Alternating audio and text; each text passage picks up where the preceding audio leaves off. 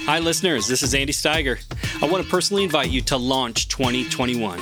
This is an event we do each year here at AC where we look back, give thanks, and look ahead. I'm excited to tell you about the incredible ministry year we've had and the exciting new opportunities ahead. Even during a pandemic, we've had our greatest year of ministry growth to date. I look forward to telling you all that God's doing through this ministry and our incredible staff. If you want to learn more about AC and the new initiatives we're launching in 2022, join us virtually on Zoom for Launch. It will take place on October 30th at 4 to 6 p.m. Pacific Time, 5 to 7 Mountain Time, and 7 to 9 Eastern Time. You can find more details and register at apologeticscanada.ca under Events. And even if you can't attend live, sign up and we'll send you the video. And now, back to our podcast. Hello and welcome to the AC Podcast. My name is Troy. I'm here today with Andy and Steve. How you guys doing? Doing well. How are you guys? I'm doing great. Can't complain. I haven't gotten sick in a long time, so I'm thankful for that. I've had the most annoying stuffy nose for probably about 2 weeks. And it's been driving me crazy because 1 minute you can't breathe at all and you become like an obnoxious mouth breather. And then the next, your nose decides to open up like wide traffic and then it's like too much air just ramming into your skull. I hear you. Guys, I've been working on a project and I got to tell you, it's brought a lot of joy to my heart. I've been looking at replacing my kitchen table. And as I've been looking into that, I have not been pleased with what I've found out there. So I said to myself, you know what? I'm going to make a table. And I don't know if you've seen these thick live edge wood, tables. Oh, yeah. So I went out there and found this guy who cuts down trees and then he slices them up. And he sold me 2 slices of this tree. And I got to tell you, there's just something magical about having raw lumber that you're working with and sanding and prepping to be this dinner table. At any rate, it's pretty magical. See, I could imagine getting to that point, buying the wood and being like, wow, this will make a fantastic table for someone else to make for me because I am way in over my head. I'd end up leaning it against something. My problem is I'm having so much fun. I'm like, man, what am I going to do here? Like, I only get to make one of these, but I am making a matching coffee table. There you go. We should probably jump into things today. We got an interesting show, hey? Yeah, so you sent us a paper so filled with technical jargon that it made my head spin. But I got through it. Thankfully, I've been listening to Andy speak on Polanyi and his philosophy that I was able to somewhat, kind of keep up with it. But just curious where this paper thing came from. I understand you're scheduled to present it somewhere. Can you tell us a little bit more? Yeah, so this is just a little argument that's found or big argument. I don't know. It's an aspect of my PhD. What we're going to talk about today is a section in my doctorate. So there's an aspect of my doctorate that's at play here. So I was asked to give a presentation, submit a paper, and to present on this for the Polanyi Society, and then this will get published into a journal. So Steve, you're right. I don't want to scare off listeners. The paper is written at a high-ish academic level, but we're gonna bring the plane right on down. I took one look at it and I said, this is Andy's wheelhouse. And we are all just spectators. But that's okay, because I think the topic, though, is very interesting, because what's going to happen is I'm going to present an argument for you. And I'm guaranteeing you that this is an argument you've never heard before or thought of. In fact, with the Polanyi Society, that they actually are quite interested in this because I actually just heard back from a scholar who's like, I've never heard this argument before. Like, this is very interesting. So that's what we're going to be looking at. But to kind of because I know that, that for some people, serious mental thinking can be like cough medicine, and it needs a little bit of sugar to go down. So what we're going to do is we're going to pair a philosophical argument that, again, I think you'll find quite interesting and unique. But we're gonna use the Rosetta Stone to help make sense of this. Now, I got to tell you guys, this is where my heart experienced some pain, and that is if you talk with any young person today about the Rosetta Stone, and if you just Google Rosetta Stone, you will find that the Rosetta Stone is a company that teaches you foreign languages. This is a knife to the soul. So I've had young people I've talked about the Rosetta Stone with young people, and they'll be like, "Oh yeah, I use them. They're a great company about how to learn Spanish." Yeah, is that like Duolingo? Yeah, I know all about it. Yeah. Yeah. Well, what people kind of miss, young people tend to miss, is that company's name comes from something else, an actual stone called Rosetta Stone, which actually helped us decipher ancient Egyptian hieroglyphics. So, Andy, tell us a little bit more. What is the history of this stone? Yes, thank you, Steve. Please make sure that if you ever talk to a young person and they think it's just a company, please set them straight. I can't handle it. Yes. I'll talk to my people.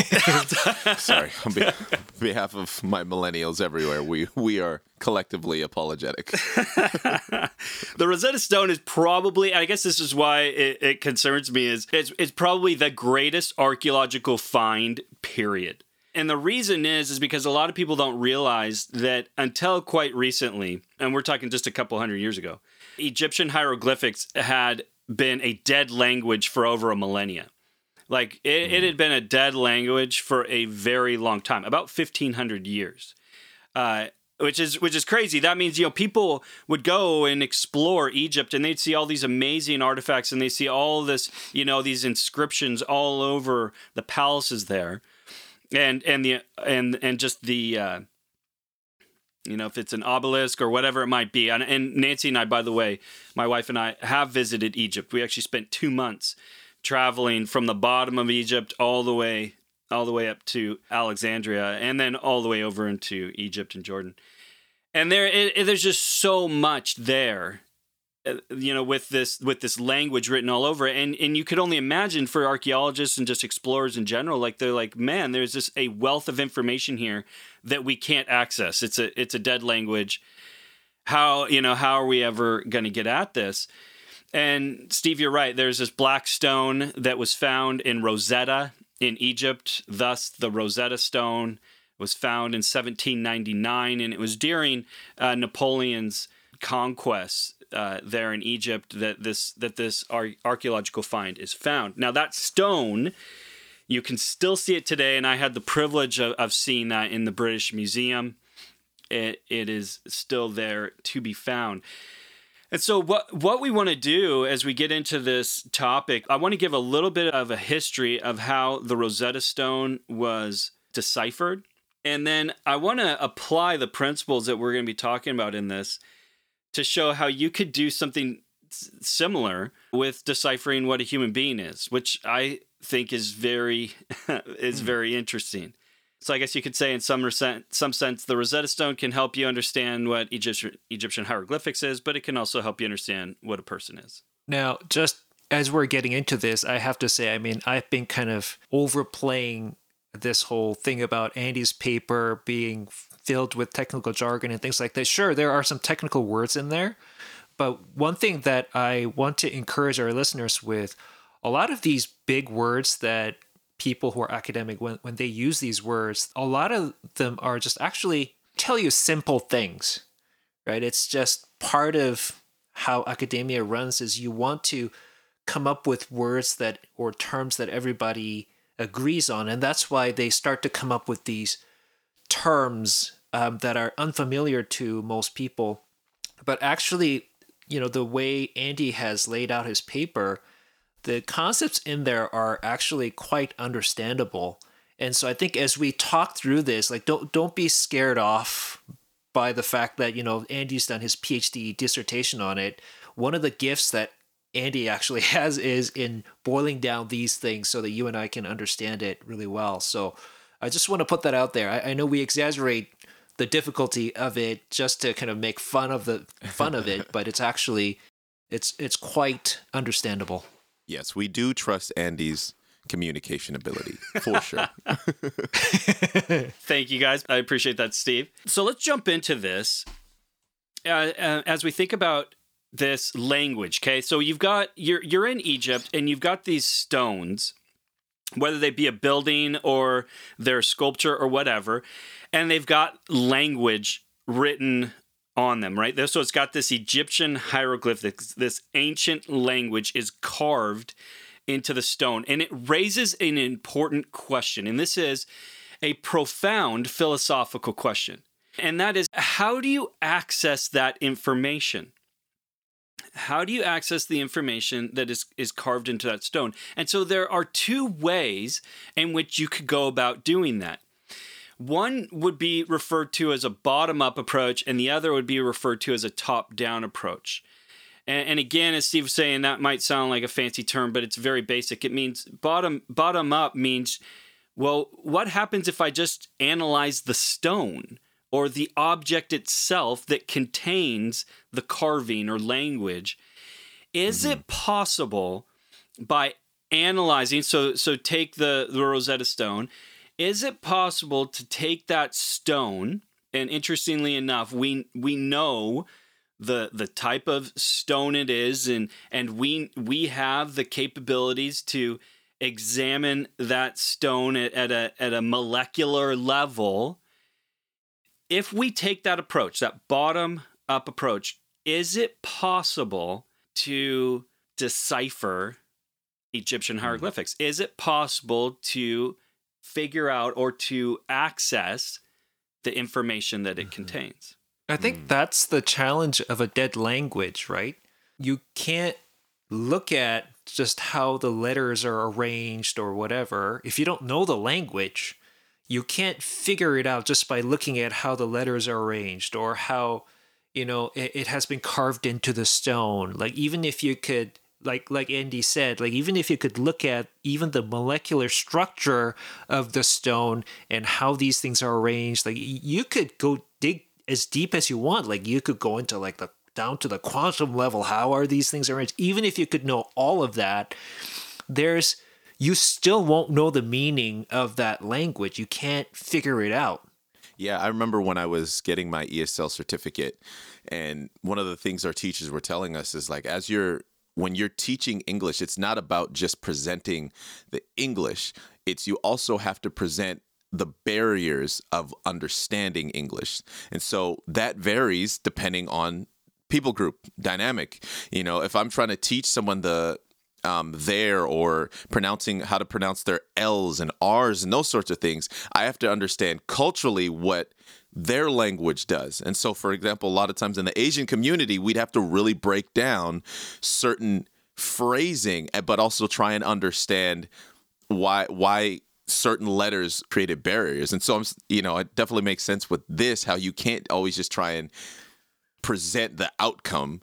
One more quick example of that. When I was learning English, there were certain phrases that I just didn't understand. I even if I knew what individual words meant, when they were put together, it didn't make any sense to me. So, for example, it's raining cats and dogs. Yep.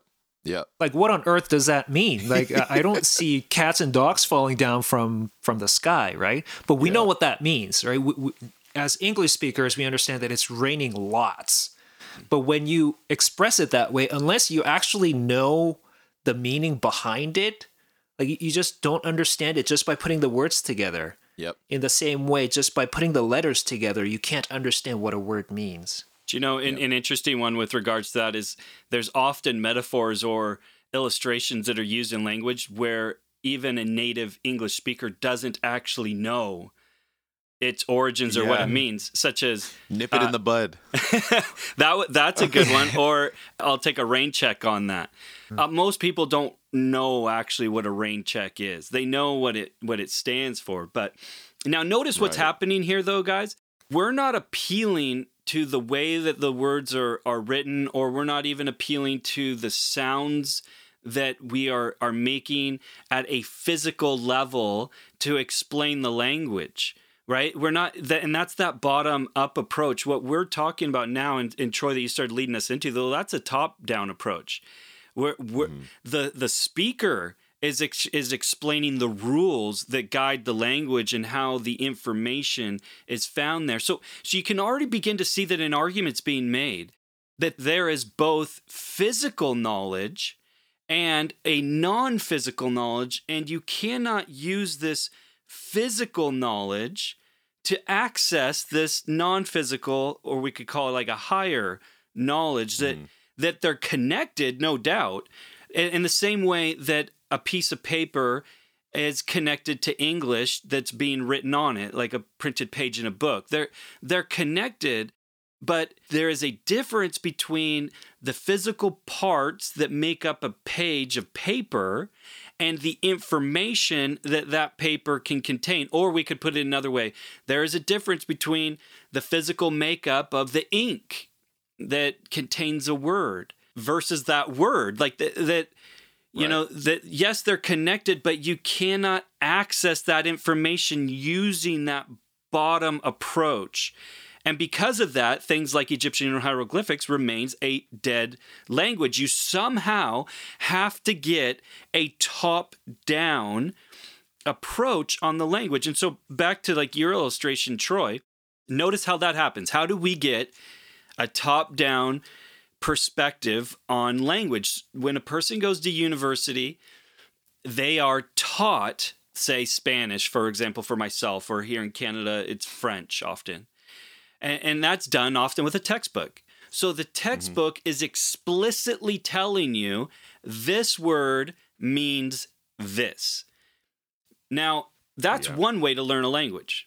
Now, intriguingly, there is another way to learn a language, which is referred to as a tacit way of learning. And tacit just means silent. It means that you're accessing knowledge silently.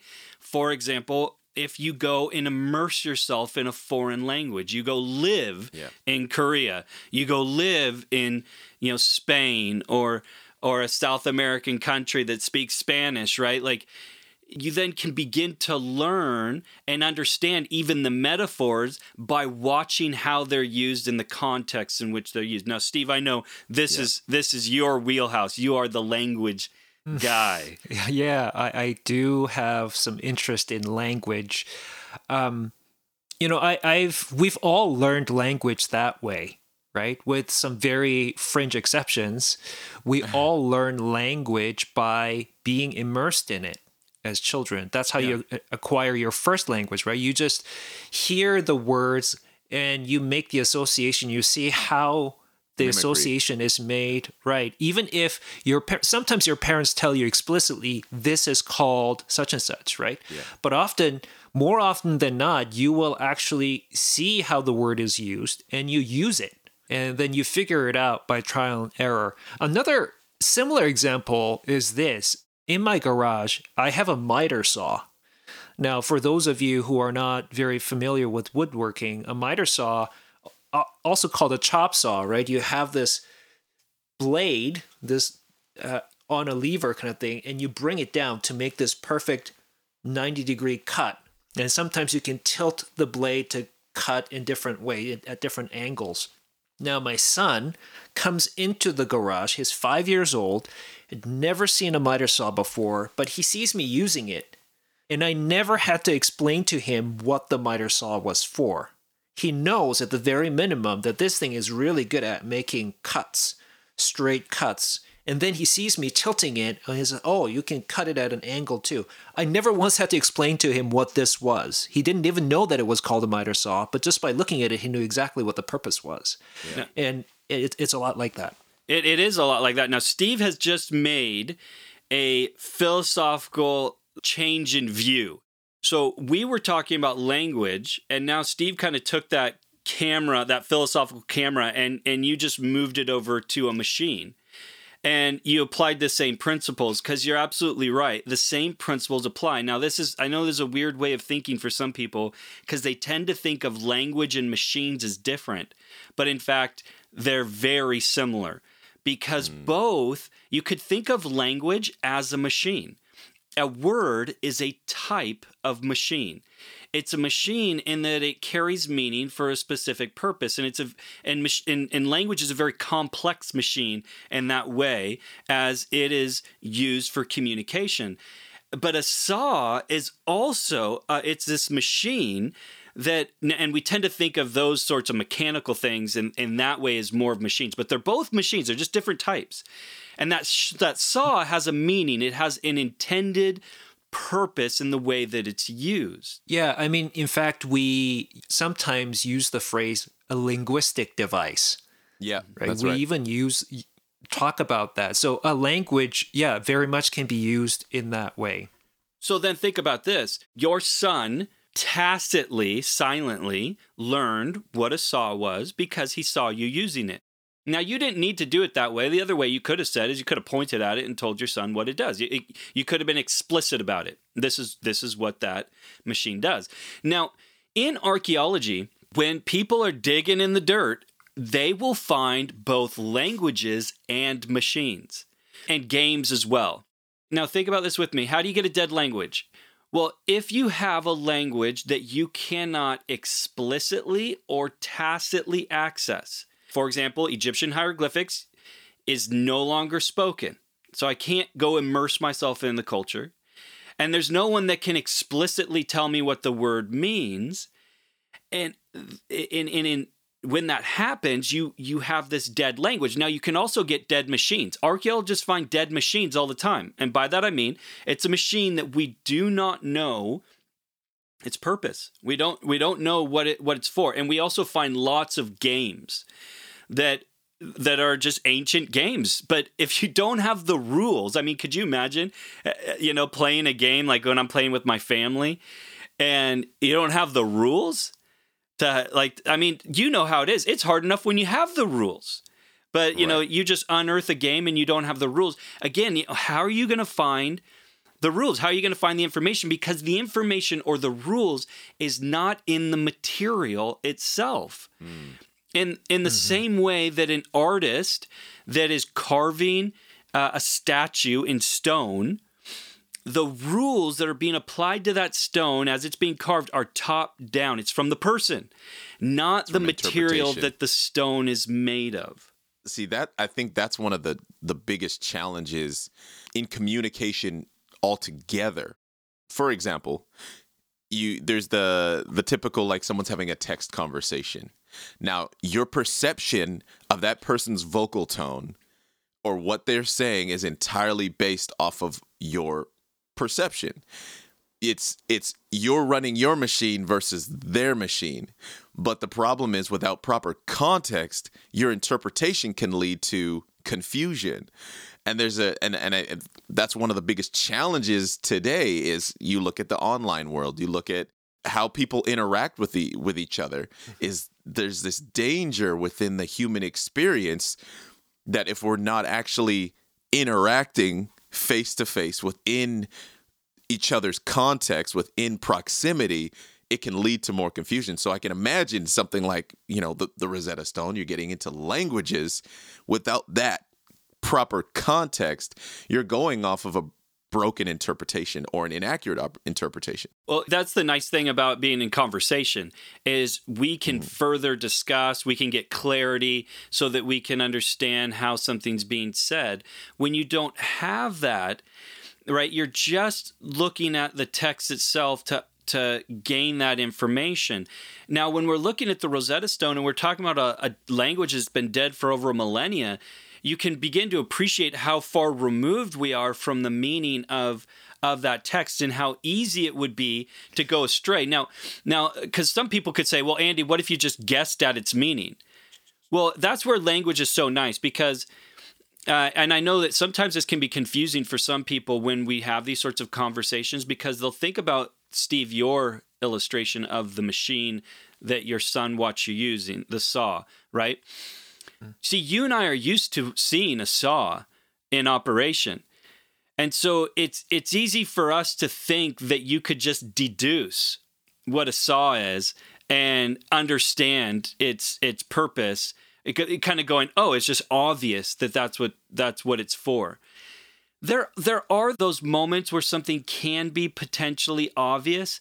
However, you're still not 100% sure that that's how they used it. I mean, a saw, maybe that was used for cutting off people's hands.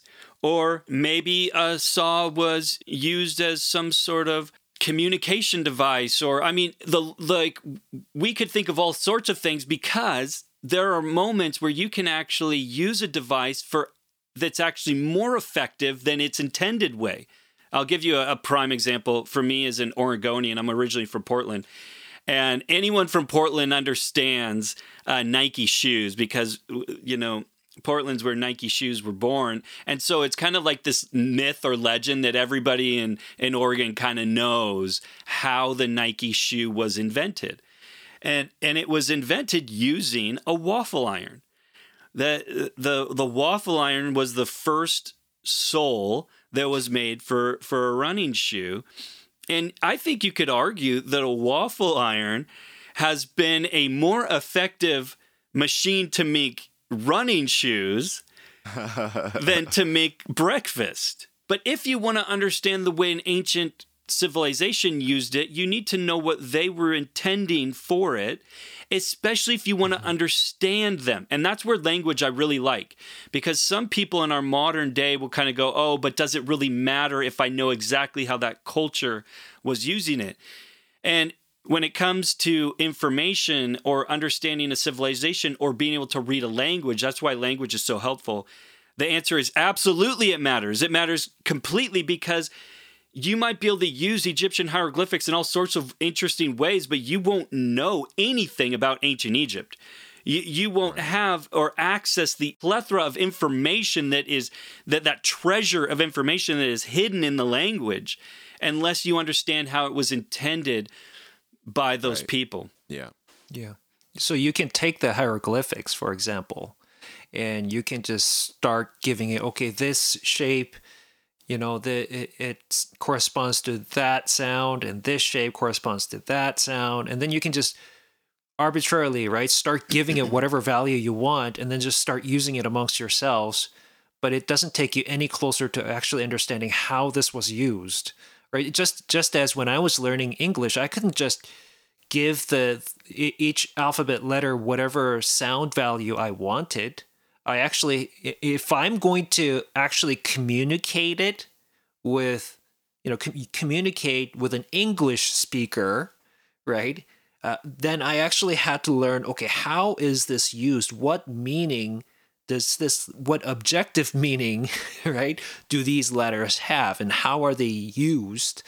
I couldn't just give it whatever meaning I wanted. It's very similar to that illustration that Andy sometimes uses about when he came home one day, right? You saw this stick figure drawing on Tristan's door, right? Tristan is Andy's oldest son. At the time, I believe he and his little brother were sharing a room, and there was the stick figure drawing of 2 big stick figures, 2 little stick figures, and around 2 big stick figures, there was a circle with a line through it. And so Andy's like, yeah, what happened at the Steiger residence today? Now, he could have given it whatever meaning he wanted, but that wouldn't have been its true meaning.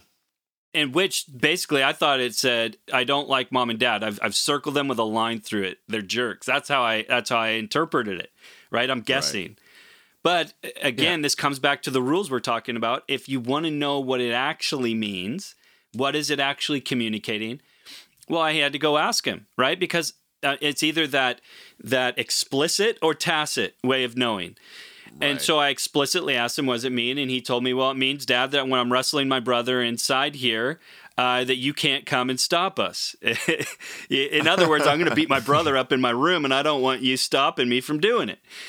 Which I explained to him that, that's not going to happen. But that's a good entryway, Steve, into kind of coming back then to the Rosetta Stone and saying, okay, on the Rosetta Stone, we've got these drawings that are going on, and we're wanting to access the information. So how do we get access to it, knowing that we can't do it bottom up? We can't do it by looking at the material or looking at the symbols. We can't do it by guessing. We're going to have to do it by this top-down method. but the language is dead. And so that's where the Rosetta Stone is so significant, because it has 3 languages on it. On the top is Egyptian hieroglyphics. In the middle is Demotic, which is common Egyptian. Interestingly, it's what I've heard referred to as a highly cursive Egyptian hieroglyphics. So it was the language that the people use. And then at the bottom was Ancient Greek. Now, for those of you that are really interested in going deeper into how the Rosetta Stone was deciphered, which is a fascinating story, there's 2 resources that I would recommend to you if you'd like to go deeper.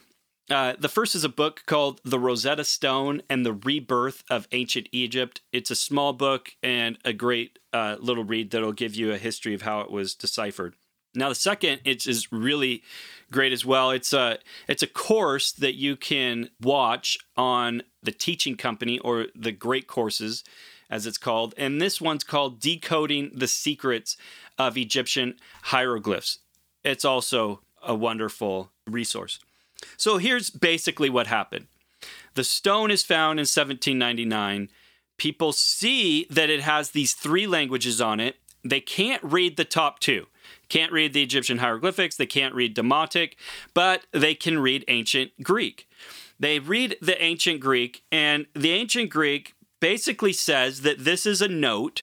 It's written in the year 196 BC. It's written by the priests of Egypt to Ptolemy, thanking him for reducing their taxes, which I think it's hilarious, right? Times have not changed. So thank you for not taxing us so much. Much appreciated. And at the bottom of the note in Greek, it reads, and this is key, this is the same message written in 3 languages. It's the same message. Oh.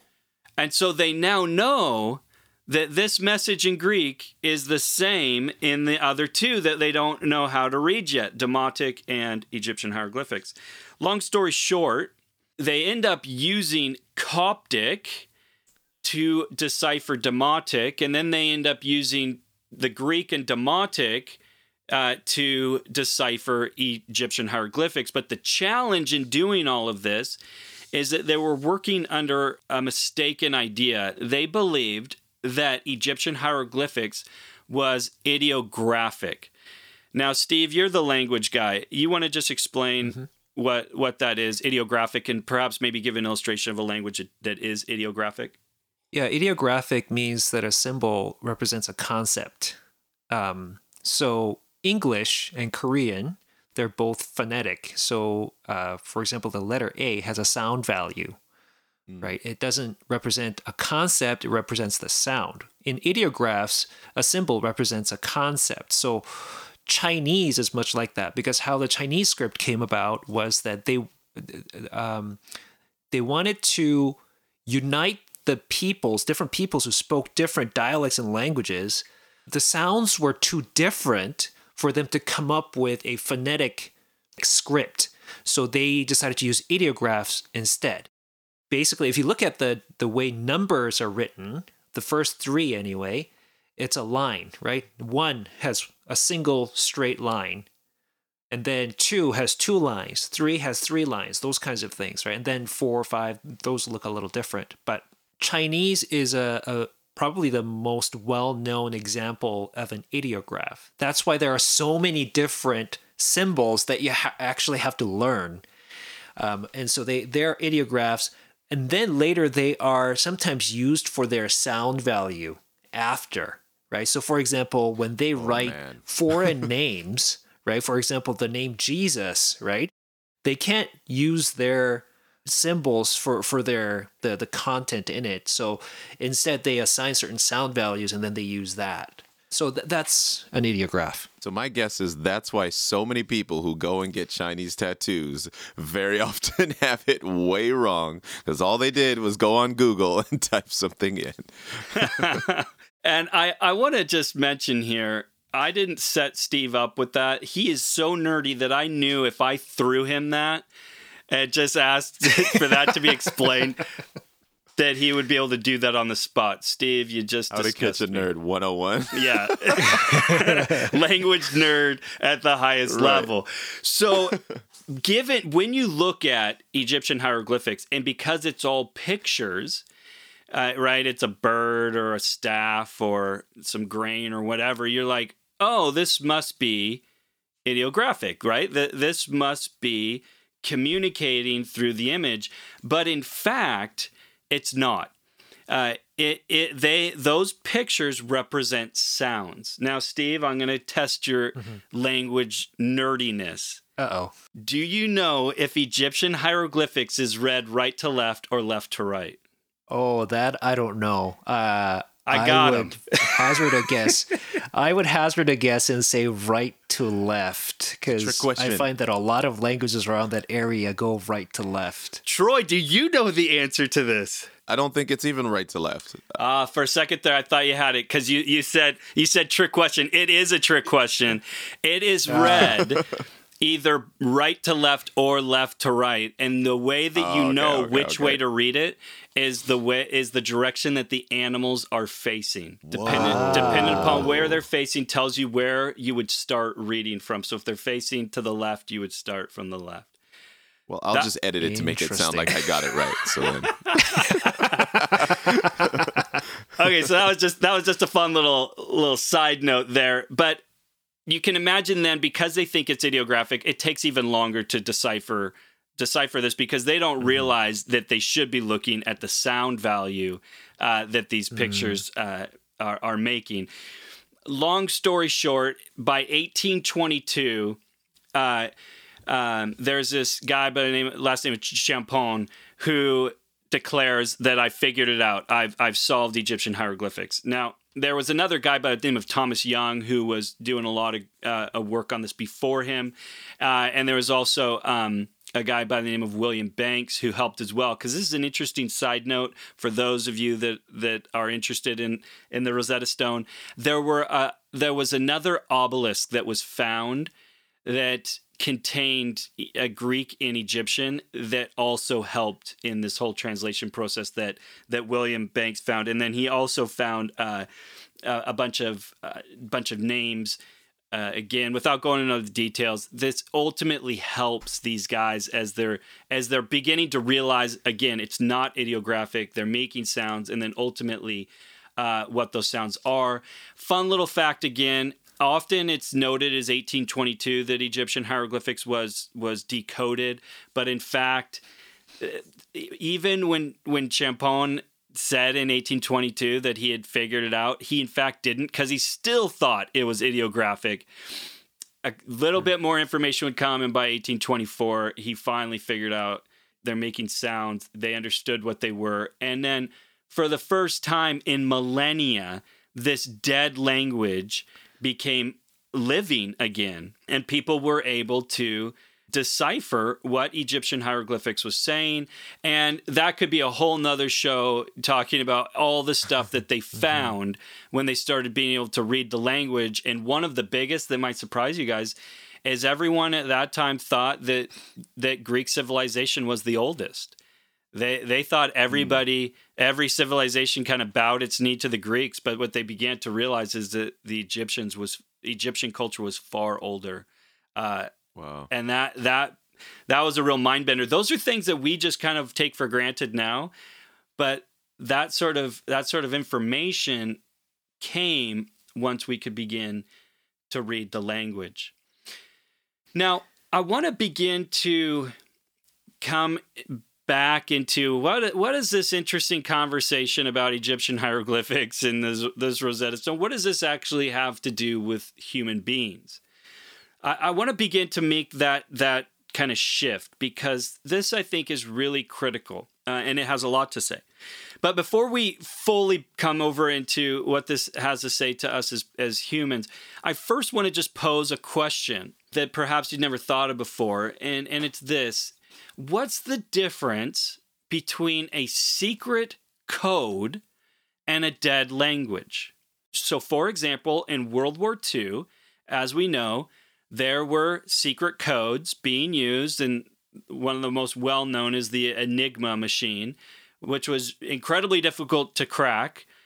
But by lots of hard work, eventually, these secret codes can be cracked, right? You can figure out what's being communicated by the enemy, and in fact helped win World War II by cracking that code. But what's the difference between this secret code and a dead language? Why can we not crack the code on a dead language until something like a Rosetta Stone is found? With a secret code, it's almost like you might already have a foundation to work off of, where, you know, like you can at least like, okay, there's a pattern here, but the pattern changes. I mean, it's not the answer, but at least it's something you can go off of. Now you can try and, okay, let's try and pay attention to patterns. Let's see if there's anything that's reused. When it's reused, what happens? But then I feel like something like a dead language, where you don't, even if there is a pattern, you don't recognize it because it's not something that is still used, isn't something that's common whatsoever.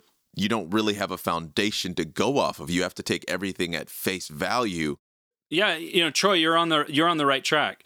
Because if you think about it, if you went to a foreign country and you just found yourself in, you know, a country that speaks Arabic, for example, and if you're somebody like me, I literally know virtually no Arabic, it might as well be a secret code. But because I'm living there and I'm watching as it's being used, and this is key, the language is being used. It's what I refer to as it's dynamic. It's in action. Well, then you can begin to use different tools and different modes of like you said, like observing, that you can begin to crack that code. Now, some, though, now Arabic may be a little bit different because as you live in that country, they're not trying to obscure the language, whereas a secret code is a little more difficult because they're purposely trying to obscure it. But because it's in action, you will eventually be able to crack it. It's not if, it's just when. It's just a matter of time. Yeah, a great example of that, I think I've shared this story multiple times before, but for those of you who haven't heard it, where I met my wife was at Canada Institute of Linguistics. We were both studying linguistics at the time. And this school is actually affiliated with Wycliffe Bible Translators. So a lot of our training kind of revolved around that. And my favorite course was this one called Field Methods, where they actually simulate a scenario where you go into a village, let's say, you meet a tribe, and you don't share a common language. They don't know your language, you don't know their language. And then we're trained in deciphering the language from scratch. One of the things we do, for example, here's a technique where you point at various objects and you ask what it means. Even if they don't know what it is you're saying, they can figure out that you're pointing at things. One of the first things that we do in language is naming things, right? Calling it what it is, because those kind of become pegs that you can use later to connect the dots later. And then we move from there, we collect all this data of what different things are called. Then we have the sounds, then we figure out how the sounds work, and then you can start creating an alphabet. And so you go from there.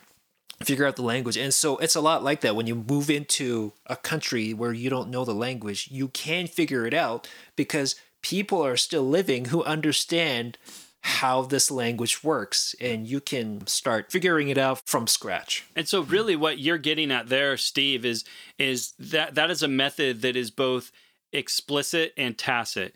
So you're immersed in it, and you're actually pointing at things, telling me, saying, okay, what is that? And as you start to build a foundation in that language, it builds, more and more quickly. Now, right. Now it could be the fact that you might only be able to look at something explicitly, such as Egyptian hieroglyphics was kind of a mix, actually, in some regards, because it's explicit in these other languages that are helping, but also those other languages are dynamic. And watching its interaction with Egyptian hieroglyphics helps you to begin to translate how that language works. Right. Without getting too complicated here, because I want to begin to make that transition over into people. First, though, the transition needs to happen over into a machine. Notice that the principles that we're talking about apply to a machine as well. Now, as an example, I've done this with teachers before as just as an experiment. And this is a fun thing that you could do with students as you're talking about this subject. I've made a list of ancient machines that people have never seen before. And I have a bunch of pictures of them, and you can present them to people and say, hey, can you tell me what this is? Now, what's interesting is when I give them these pictures, some of them, no one knows what that machine does. It's become a dead language, and you can find these dead machines periodically on museum websites. Sometimes museums will find things that they're like, I have no idea what this is, and they'll just post it on the web and say, can anybody help me figure out what this is? And it's interesting because they have figured out certain machines by doing that, because there is somebody who has either witnessed it in use or knows, and they can explain to the museum, oh, that does this. I remember one in particular that they couldn't figure it out, and then they found out that, oh, that machine was used to cut tobacco leaves. But there are some that are just still dead. They're like we have no idea what these machines do. Again, it raises that question. Okay, well, if you have a machine, how are you going to figure that out? Well, as we were talking about with Steve's illustration, either somebody can explicitly tell you, hey, that's what this machine does. It cuts tobacco leaves, or you watch it in action cutting, tobacco leaves, right? And you're like, okay, well, that's what it is. Now, notice then what we're talking about with machines, and this is the key that we're getting after, is you can apply the same principles to a human being as a biological machine. And if we apply all these same principles to a human, we then are asking, is a human a static machine? In other words, is it not in operation? Are we just witnessing it statically and trying to figure out what it is? Because if that's the case, then we can only be told explicitly what it is. Because, again, it's like a saw that's not being used to saw. It's like a car that's not being used to drive, right? Like it's just sitting there. And because you're not seeing it in operation, you're not going to be able to just figure out. Same way a language, it's not in operation, you're not just going to be able to figure it out. It would have to be explicitly told to you, this is what it is. But, and this is where it gets interesting, a human is a dynamic machine. A human is in operation. We can watch a human being. Right. By the way, some very interesting reading is reading Descartes. Descartes was not only a philosopher, he was very interested in biology and how the human body worked. And one of the things that they wanted to figure out was, for example, for himself, was how the heart works. What is the heart?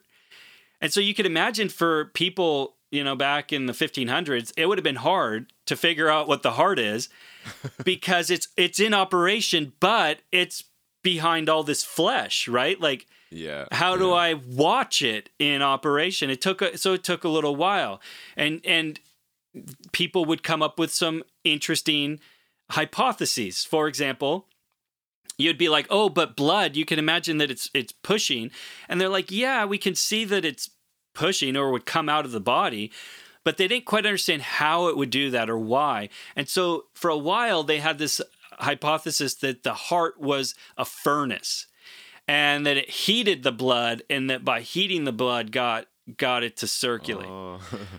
My point in bringing that up is you can watch the heart in operation because it's dynamic, and you can deduce, this is science, right? You can deduce what it is and how it operates. You can continue that process as you look at not just the heart, but as you look at the entire person and ask, what happens when I witness a person in operation? What do we learn about a human being? What at the end of the day is a human machine?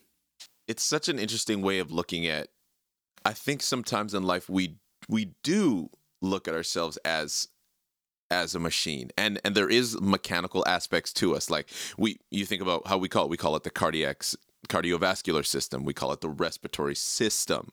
There's these fixed processes that our bodies, do. But then it's when you come into things like the mind, that's when the unpredictable happens. And I equate this to how we were talking before, you talking about language.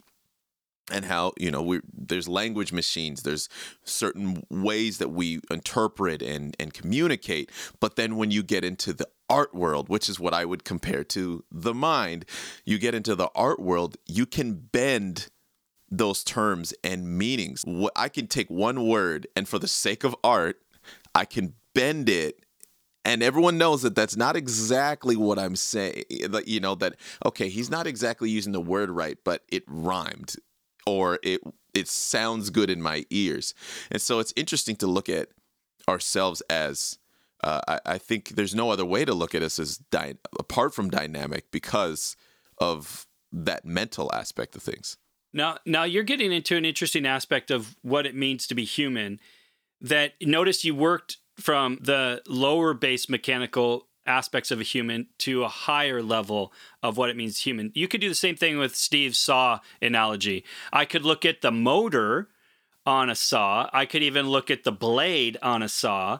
And those are all machines in their own right, but we know that they're contributing to a higher machine, the final product that is actually intended to cut wood, right? That it has this purpose it's pointing towards.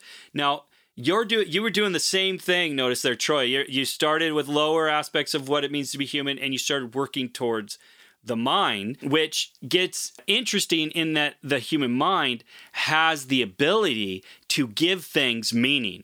And that's an interesting aspect that we won't go into that, but I'm going to continue on this higher level of what it looks like to be human. But first, it sounds like, Steve, you want to say something. Oh, no, you kind of touched on it, because I was going to zero in on the word intended and purpose. Right, these are not things that you can get simply with the parts, right? But all of these parts have to work together to accomplish some purpose. In this case, the miter saw, the purpose is to cut wood at different angles.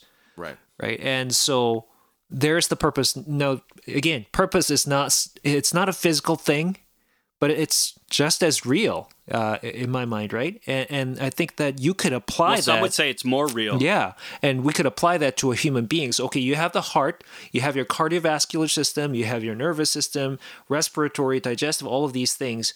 But what is the purpose of the whole? What is the purpose? Because we have different parts, but we're not just collection of parts. We're composites. We seem to have like a goal-directed kind of behavior, right? So we can kind of start moving in that direction. Is that sort of what you had in mind, Andy? Yeah, so we could ask about this goal-directed movement. Now, maybe before we go there, I just want to clarify then, notice how two things are happening simultaneously. On the one hand, we have the parts that our body is made of. And you could go all the way down to the molecular level, say an atom, for example. But notice that atom really doesn't tell you anything about what it means to be human, other than these are the parts that the machine is made of. And the same way that a saw can be made of stainless steel, for example, but that doesn't tell you anything about what it does. Those are just the parts it's made of. Which, although, by the way, is an interesting part of science. This is called pure science, where we look at the parts and we look at the physical laws that those things follow. But we have this other aspect of science we call applied science. So notice these two work tandem. You got pure science and you got applied science. Now, applied science is the engineering. It's when I take the parts and I give it a human law, not a physical or natural law. I give it an intended, designed, we get this word telos or designed law, where I'm saying this is what it's for, going back to the saw, to cut wood. And that might mean that it's got a couple machines that are coming together to create this overarching goal. And that's a great and key word there, Steve, because now as we're looking at a human person, we can look at, the human person has lots of machines, if you will, that are leading up to this goal. What is that goal? If we look at the idea of morality, and by morality, we're saying that when you come into a relationship with another person, that you encounter dignity there, and you encounter this moral code that there are certain ways in which you do and do not treat persons, that they demand respect, that there's duty owed there. And you can then begin to ask, well, we all intuitively understand that. I mean, that's why you even have the Universal Declaration of Human Rights by the UN, an incredibly secular organization, but still identifies that all persons have inherent dignity, right? That you can't help but encounter this morality that is overarching, defining who and what we are as human beings. And you see this even in Christianity. Now, notice Christianity can approach this from two different perspectives. And actually, I would say three different perspectives, in that you have God's written words, right? You can have revelation, God's explicit knowledge of this is what it means to be human.